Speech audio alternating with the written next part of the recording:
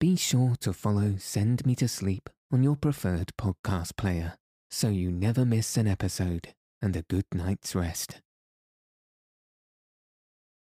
Welcome to Send Me to Sleep, the place to find a good night's rest. My name's Andrew, and I'm so pleased you've joined me tonight and taken this time for yourself to ensure you get a peaceful night's sleep. Tonight, I'll be reading Poirot Investigates by Agatha Christie, Chapter 6, The Adventure of the Egyptian Tomb. In this story, Poirot will investigate a series of unexplained deaths, seemingly caused by an ancient pharaoh's tomb. This story contains themes that some listeners may find unsettling. However, slight edits have been made to make the story more suitable for sleep. If you haven't already, find a nice place to get cozy. Take a deep, relaxing breath and settle your body in whatever way feels most comfortable. Now all you'll need to do is follow the sound of my voice. So let your eyes fall heavy and your breath soften as we settle in for a peaceful night's sleep.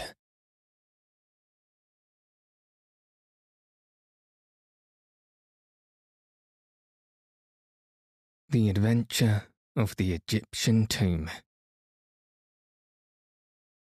I have always considered that one of the most thrilling and dramatic of the many adventures I have shared with Poirot was that of our investigation into the strange series of deaths which followed upon the discovery and opening of the tomb of King Men-Her-Ra. Hard upon the discovery of the tomb of Tutankhamen by Lord Carnarvon, Sir John Willard, and Mr. Blener of New York, pursuing their excavations not far from Cairo, in the vicinity of the pyramids of Giza, came unexpectedly on a series of funeral chambers. The greatest interest was aroused by their discovery. The tomb appeared to be that of King Men-Her-Ra, one of those shadowy kings of the 8th dynasty, when the old kingdom was falling to decay. Little was known about this period, and the discoveries were fully reported in the newspapers. An event soon occurred which took a profound hold on the public mind. Sir John Willard died quite suddenly of heart failure. The more sensational newspapers immediately took the opportunity of reviving an old superstitious story connected with the ill luck of certain Egyptian treasures. The unlucky mummy at the British Museum, that hoary old chestnut, was dragged out with fresh zest, was quite denied by the museum, but nevertheless enjoyed its usual vogue. A fortnight later, Mr. Blener died of acute blood poisoning, and a few days afterwards, a nephew of his took his own life in New York. The curse of Men-Her-Ra was the talk of the day, and the magic power of dead and gone Egypt was exalted to a fetish point. It was then that Poirot received a brief note from Lady Willard, widow of the dead archaeologist, asking him to go and see her at her house in Kensington Square. I accompanied him. Lady Willard was a tall, thin woman, dressed in deep mourning. Her haggard face bore eloquent testimony to her recent grief. "It is kind of you to have come so promptly, Monsieur Poirot." "I am at your service, Lady Willard," You wish to consult me? I am at your service, Lady Willard. You wished to consult me. You are, I am aware, a detective, but it is not only a detective that I wish to consult. You are a man of original views, I know. You have imagination, experience of the world. Tell me, Monsieur Poirot, what are your views on the supernatural? Poirot hesitated for a moment before he replied. He seemed to be considering. Finally, he said, "Let us not misunderstand each other, Lady Willard. It is not a general question that you are asking me there. It has a personal application, is it not? You are referring obliquely to the death of your late husband." "That is so," she admitted. "You want me to investigate the circumstances of his death?" "I want you to ascertain for me exactly how much is newspaper chatter, and how much may be said to be founded on fact.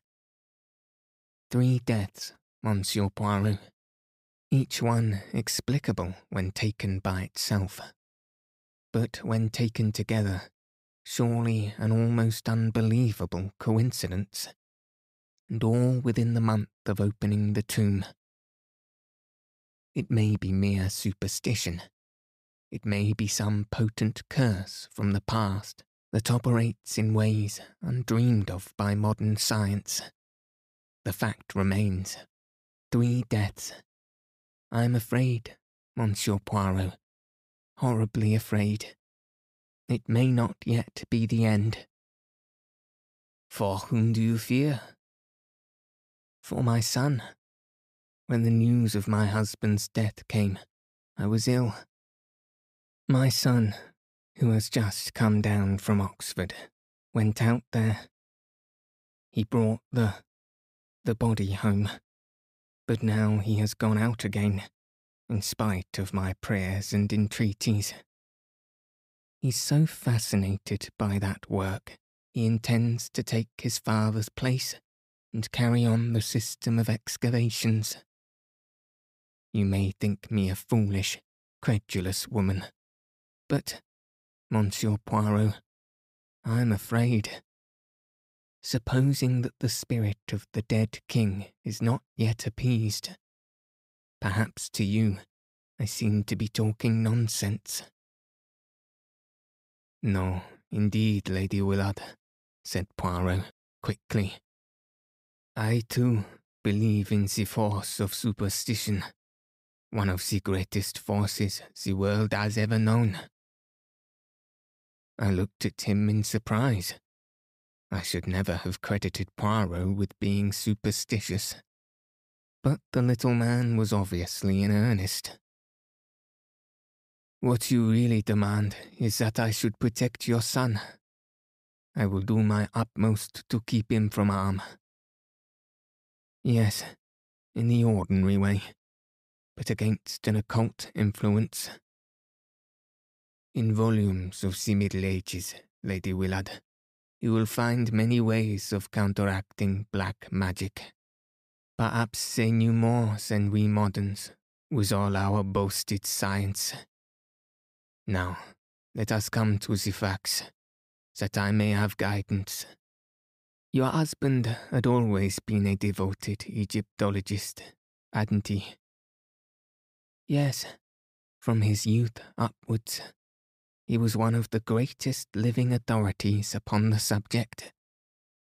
"But Mr. Bleebner, I understand, was more or less an amateur." "Oh, quite.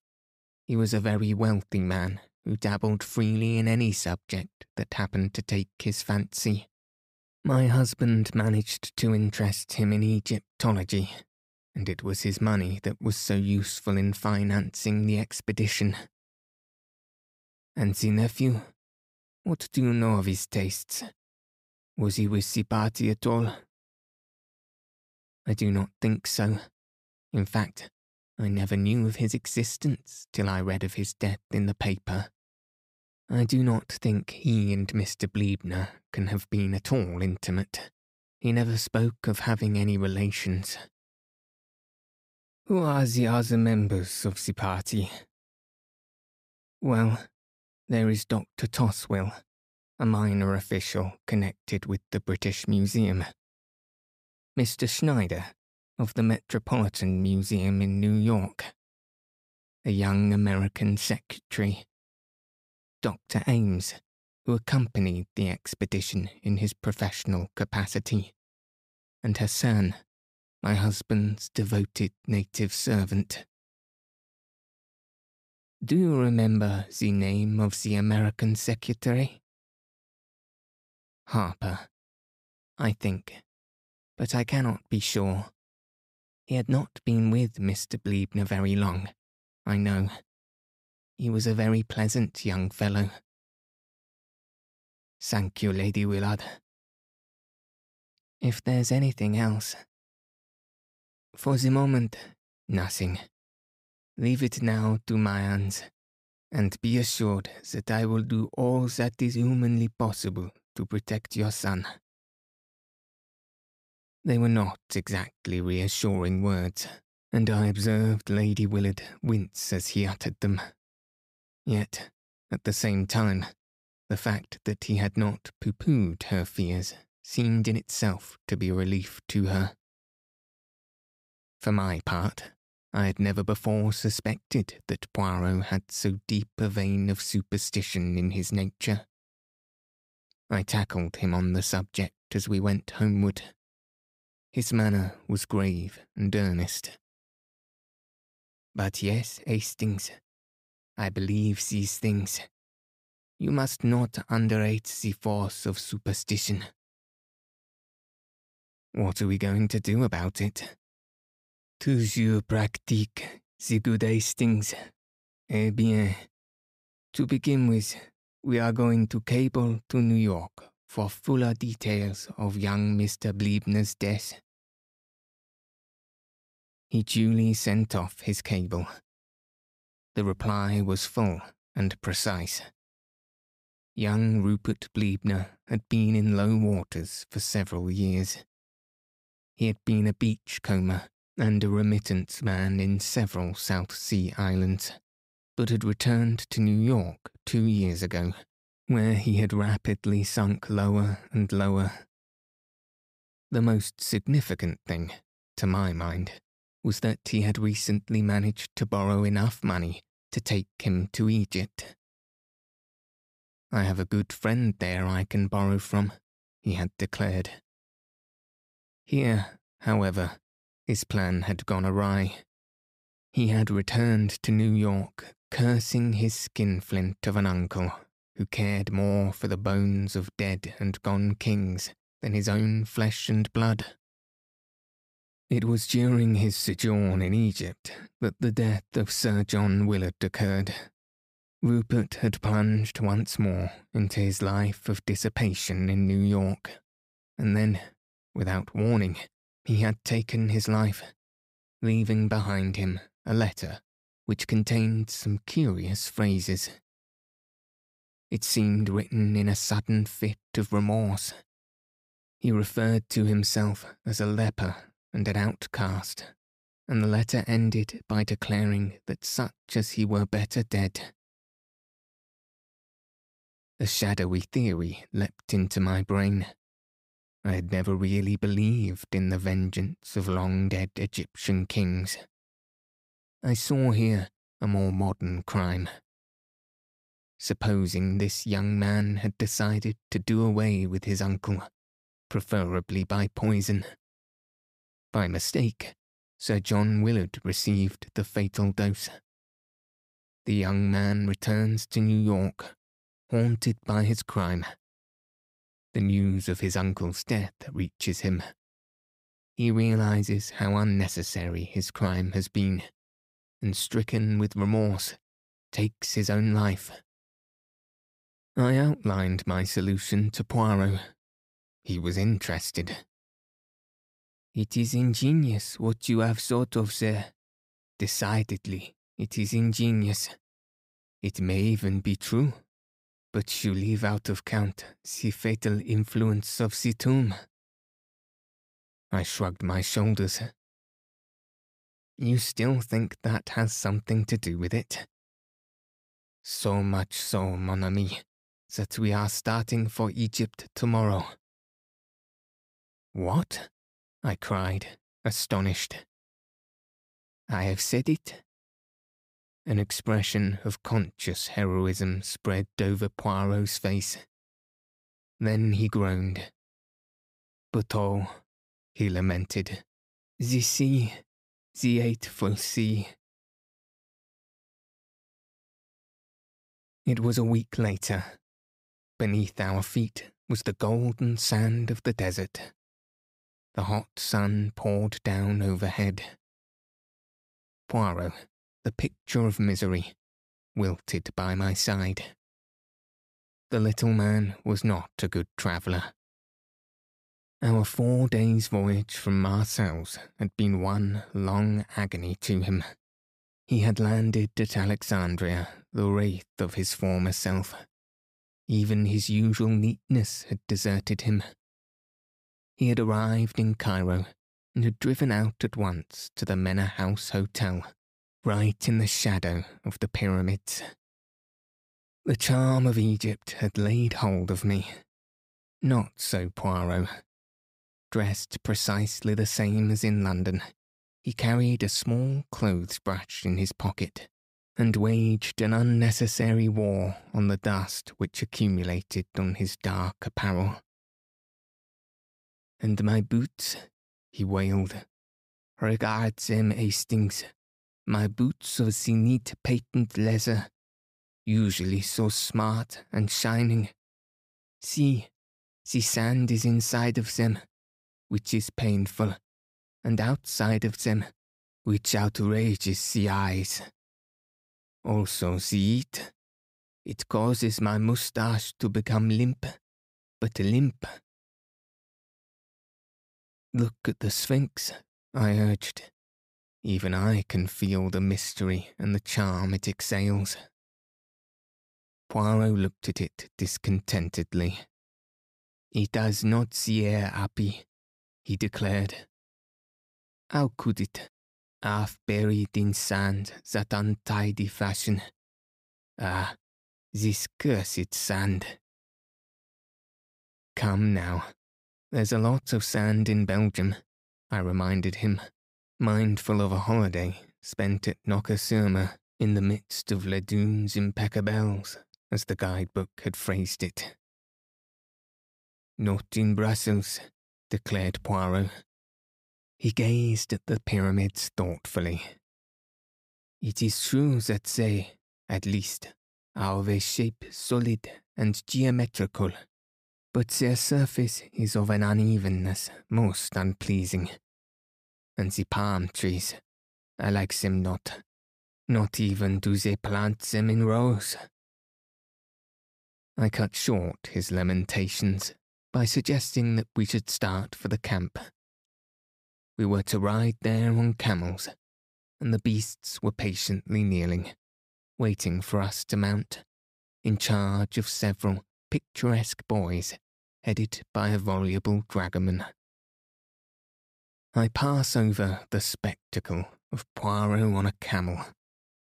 He started by groans and lamentation, and ended by shrieks, gesticulations, and evocations to the Virgin Mary and every saint in the calendar.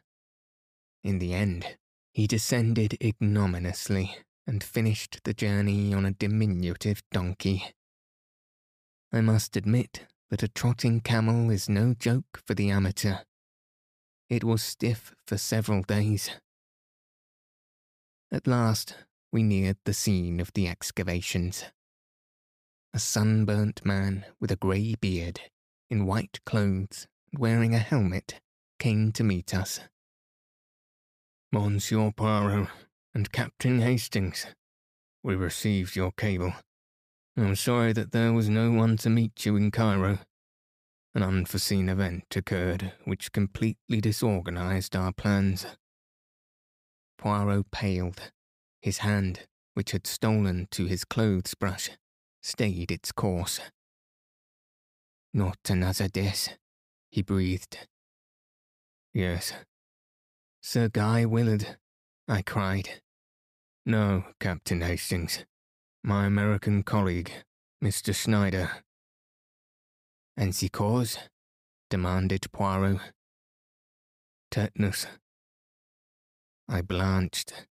All around me, I seemed to feel an atmosphere of evil, subtle and menacing. A horrible thought flashed across me. Supposing I were next? "Mon Dieu," said Poirot in a very low voice. "I do not understand this. It is horrible. Tell me, monsieur, there is no doubt that it was tetanus." "I believe not, but Dr. Amos will tell you more than I can do." "Ah, of course. You are not the doctor." "My name is Toswill." This, then, was the British expert described by Lady Willard as being a minor official at the British Museum. There was something at once grave and steadfast about him that took my fancy. "If you will come with me," continued Dr. Toswill, "I will take you to Sir Guy Willard. He was most anxious to be informed as soon as you should arrive." We were taken across the camp to a large tent. Dr. Toswill lifted up the flap, and we entered. 3 men were sitting inside. "Monsieur Poirot and Captain Hastings have arrived, Sir Guy," said Toswill.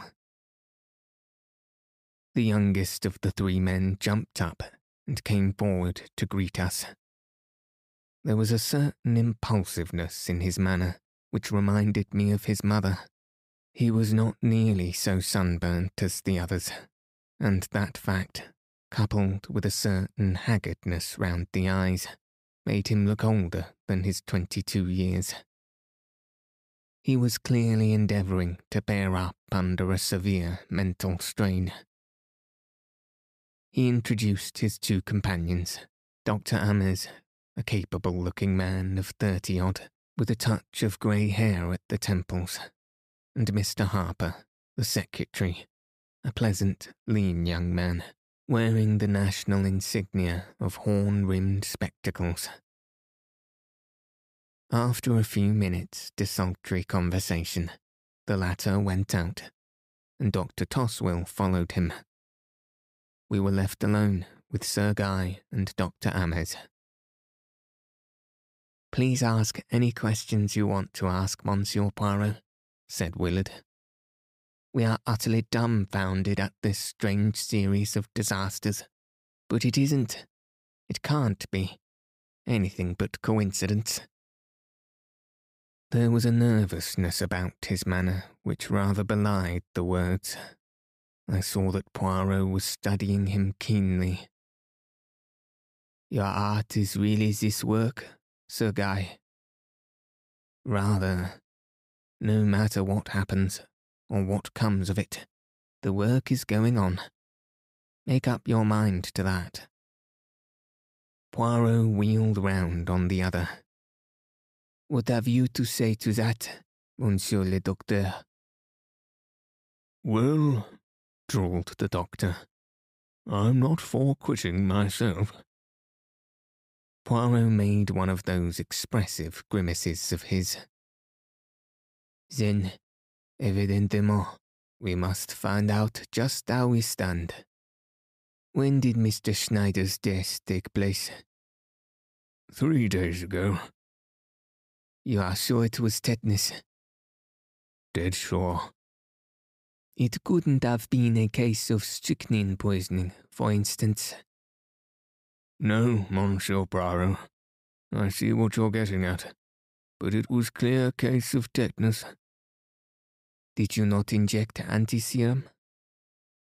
"Certainly we did," said the doctor dryly. "Every conceivable thing that could have been done was tried." Have you the anti-serum with you? No, we procured it from Cairo. Have there been any other cases of tetanus in the camp? No, not one.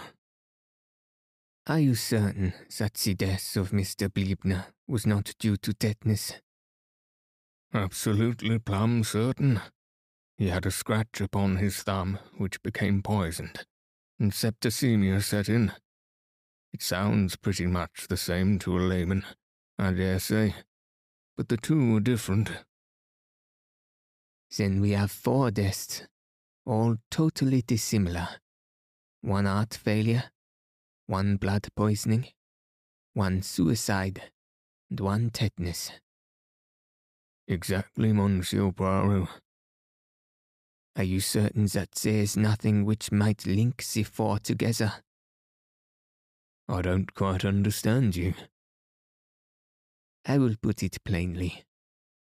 Was any act committed by those 4 men which might seem to denote disrespect to the spirit of Men-Hora? The doctor gazed at Poirot in astonishment. You're talking through your hat, Monsieur Poirot. Surely you've not been guyed into believing all that fool talk. Absolute nonsense, muttered Willard angrily. Poirot remained placidly immovable, blinking a little out of his green cat's eyes. So, you do not believe it, Monsieur le Docteur? No, sir, I do not, declared the doctor emphatically. I am a scientific man. I believe only what science teaches me. Was there no science, then, in ancient Egypt? Asked Poirot softly. He did not wait for a reply, and indeed, Dr. Ames seemed rather at a loss for the moment. No, do not answer me, but tell me this. What do the native workmen think? I guess, said Dr. Amos, "'cause where white folk lose their heads, natives aren't going to be far behind. I'll admit that they're getting what you might call scared, but they've no cause to be." I wonder, said Poirot non-committally. Sir Guy leant forward. Surely, he cried incredulously, you cannot believe in... Oh, but the thing's absurd. You can know nothing of ancient Egypt if you think that. For answer, Poirot produced a little book from his pocket, an ancient tattered volume. As he held it out, I saw its title, The Magic of the Egyptians and the Chaldeans. Then, wheeling round, he strode out of the tent. The doctor stared at me. What is his little idea? The phrase, so familiar on Poirot's lips, made me smile as it came from another. I don't know exactly, I confessed. He's got some plan of exorcising the evil spirits, I believe.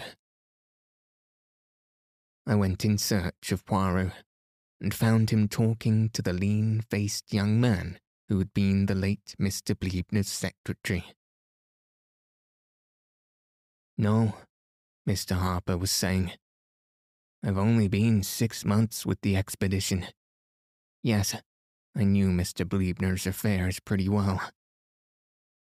Can you recount to me anything concerning his nephew? He turned up here one day. Not a bad-looking fellow. I'd never met him before, but some of the others had. Ames, I think, and Schneider. The old man wasn't at all pleased to see him. They were at it in no time, hammer and tongs. Not a cent, the old man shouted. Not 1 cent now or when I'm dead. I intend to leave my money to the furtherance of my life's work. I've been talking it over with Mr. Schneider today. And a bit more of the same. Young Bliebner lit out for Cairo right away. Was he in perfectly good health at the time? The old man? No, the young one. I believe he did mention there was something wrong with him, but it couldn't have been anything serious, or I should have remembered. One thing more. Has Mr. Bleebner left a will? So far as we know, he is not. Are you remaining with the expedition, Mr. Harper? No, sir, I'm not. I'm for New York as soon as I can square up things here. You may laugh if you like, but I'm not going to be this blasted old Men Hurrah's next victim. He'll get me if I stop here. The young man wiped the perspiration from his brow. Poirot turned away. Over his shoulder, he said with a peculiar smile, Remember, he got one of his victims in New York. Oh, hell, said Mr. Harper, forcibly. That young man is nervous, said Poirot, thoughtfully.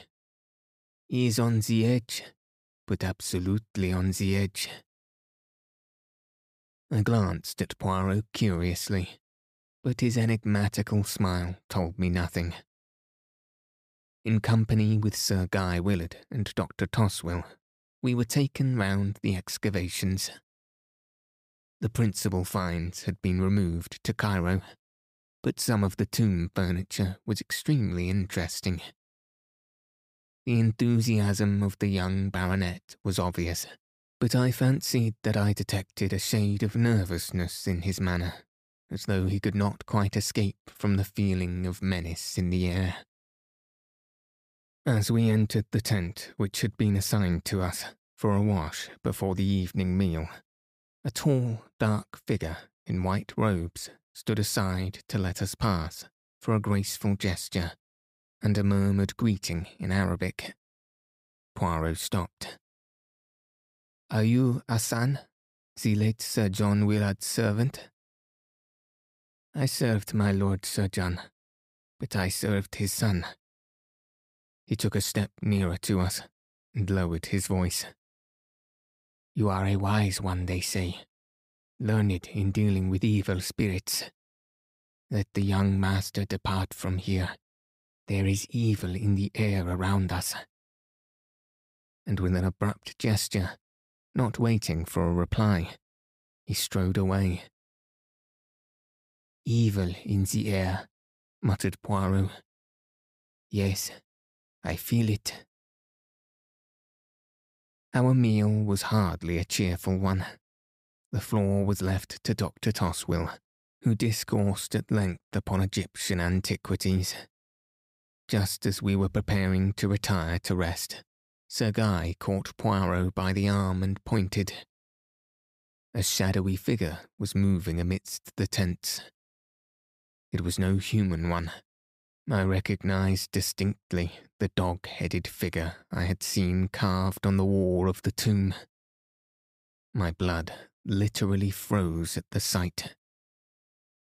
Mon Dieu, murmured Poirot, crossing himself vigorously. Anubis, the jackal-headed, the god of departing souls. Someone is hoaxing us, cried Dr. Toswell, rising indignantly to his feet. It went into your tent, Harper, muttered Sir Guy, his face dreadfully pale. No, said Poirot, shaking his head. Into that of the Dr. Emmes. The doctor stared at him incredulously.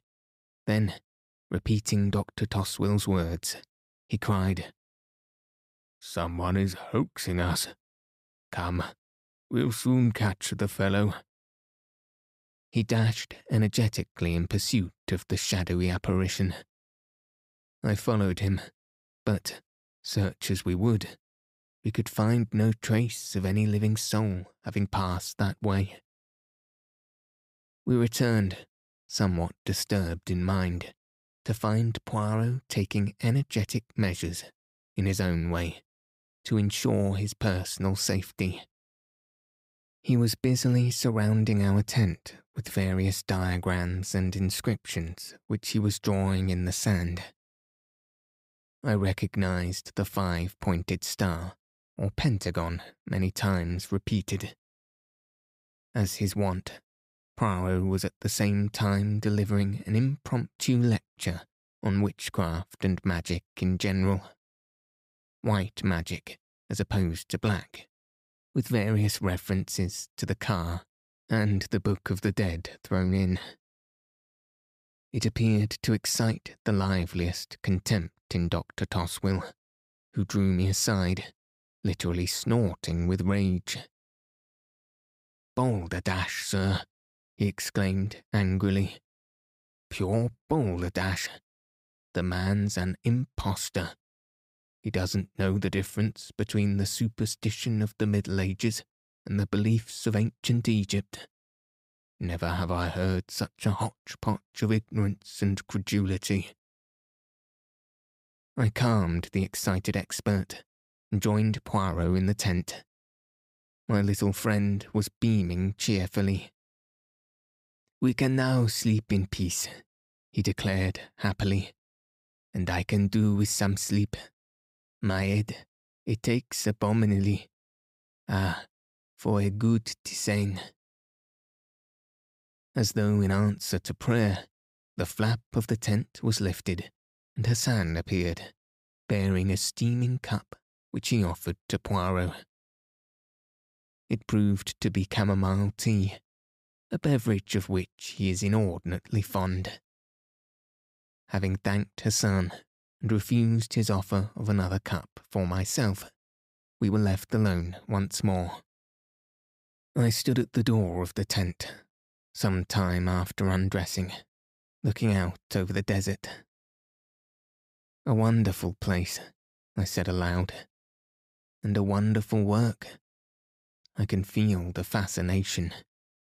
This desert life, this probing into the heart of a vanished civilization. Surely, Poirot, you too must feel the charm." I got no answer, and I turned, a little annoyed. My annoyance was quickly changed to concern. Poirot was lying back across the rude couch, his face horridly convulsed. Beside him was the empty cup. I rushed to his side, then dashed out and across the camp to Dr. Ames's tent. "Dr. Ames," I cried, "come at once." "What's the matter?" said the doctor, appearing in pyjamas. "My friend, he's ill, dying. The chamomile tea. Don't let Hassan leave the camp." Like a flash, the doctor ran to our tent. Poirot was lying as I left him. "Extraordinary," cried Ames. "Looks like a seizure. Or, what did you say about something he drank?" He picked up the empty cup.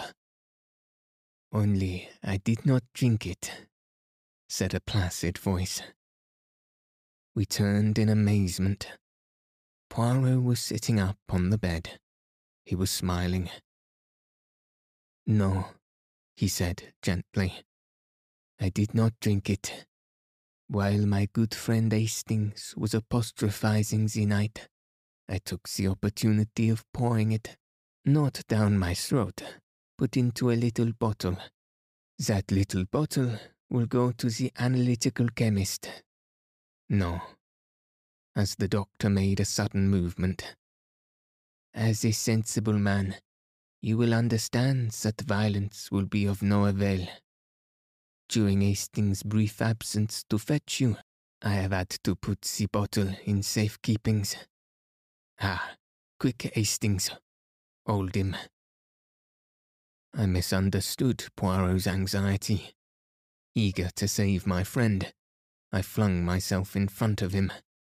But the doctor's swift movement had other meanings. His hand went to his mouth. A smell of bitter almonds filled the air, and he was swayed forward and fell. Another victim, said Poirot gravely. But the last. Perhaps it is the best way. He has 3 deaths on his head. Dr. Ames, I cried, stupefied. But I thought you believed in some occult influence. You misunderstood me, Hastings. What I meant was that I believe in the terrific force of superstition.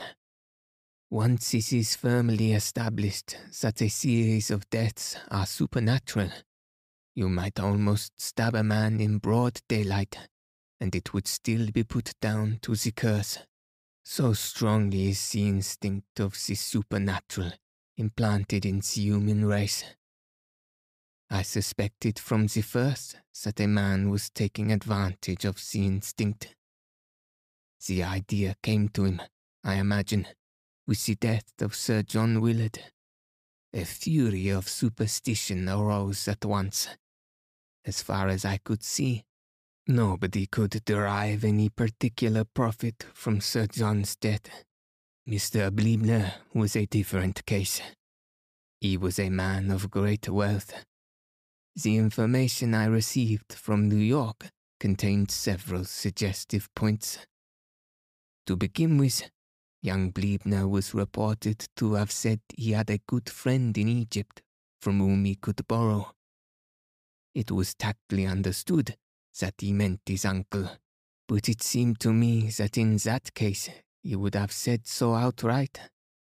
The words suggested some boon companion of his own. Another thing, he scraped up enough money to take him to Egypt.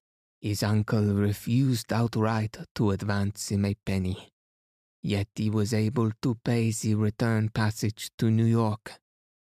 Someone must have lent him the money. All that was very thin, I objected. But there was more, Hastings.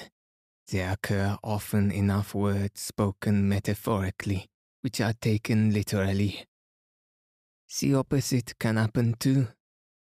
In this case, words which were meant literally were taken metaphorically. Young Bleebner wrote plainly enough, I am a leper. But nobody realized that he shot himself because he believed that he had contracted the dreaded disease of leprosy. What? I ejaculated. It was the clever invention of a diabolical mind. Young Bleebner was suffering from some minor skin trouble. He had lived in the South Sea Islands, where the disease is common enough. Ames was a former friend of his, and well-known medical man. He would never have dreamed of doubting his word. When I arrived here, my suspicions were divided between Harper and Dr. Ames, but I soon realized that only the doctor could have perpetrated and concealed the crimes, and I learned from Harper that he was previously acquainted with young Bleebner. Doubtless the latter at some time or another had made a will or had insured his life in favor of the doctor. The latter saw his chance of acquiring wealth. It was easy for him to inoculate Mr. Bleebner with the deadly germs. Then the nephew, overcome with the despair at the dreaded news his friend had conveyed to him, took his own life. Mr. Bleebner, whatever his intentions, had made no will. His fortune would pass to his nephew, and from him to the doctor. And Mr. Schneider? We cannot be sure.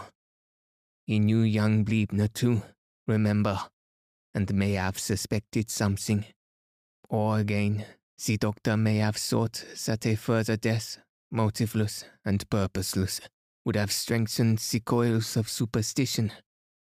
Furthermore, I will let you know an interesting psychological fact, Hastings. A murderer has always a strong desire to repeat his successful crime. The performance of it grows upon him.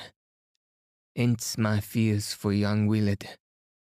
The figure of Anubis you saw tonight was a son, dressed up by my orders. I wanted to see if I could frighten the doctor, but it would take more than the supernatural to frighten him. I could see that he was not entirely taken in by my pretenses of belief in the occult. The little comedy I played for him did not deceive him. I suspected that he would endeavour to make me the next victim. But in spite of le mer maudit, the heat abominable, and the annoyances of the sand, the little grey cells still functioned. Poirot proved to be perfectly right in his premise. Young Bleebner, some years ago, in a fit of drunken merriment, had made a jocular will, leaving my cigarette case you admire so much, and everything else which I possess on death will be principally debts to my good friend Robert Emmis, who once saved my life from drowning. The case was hushed up as far as possible, and, to this day, people talk of the remarkable series of deaths in connection with the tomb of Men-Hara as a triumphal proof of the vengeance of a bygone king upon the desecrators of his tomb, a belief which, as Poirot pointed out to me, is contrary to all Egyptian belief and thought.